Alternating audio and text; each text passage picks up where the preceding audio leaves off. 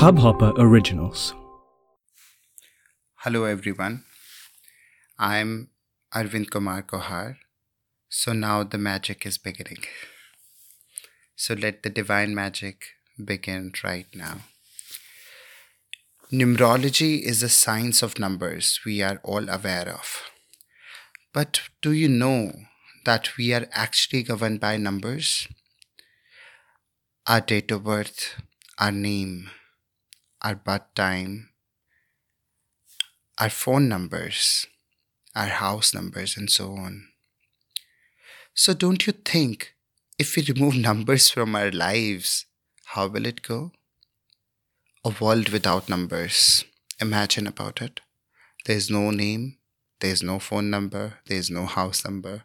And think about how will the life look like? So, the numbers play an integral part of our daily, day to day lives. So, let's talk about how numerology actually works. So, if we go into the history, so there are basically two types of prevalent numerology branches available these days. First is Pythagorean, and second is Chaldean. Pythagorean is a numerology which is very prevalent in West, and Chaldean numerology is Chinese based. So, as per my experience, Chinese based Chaldean numerology is more accurate because it gives vibrations to each alphabet.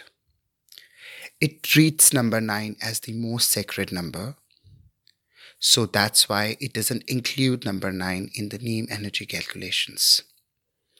It might sound weird to you, right? That what is name vibration? How is it calculated? What are number vibrations? What are destiny numbers? What are psychic numbers? What's the difference between them? So, lot of questions might be coming in your mind, and that is very good.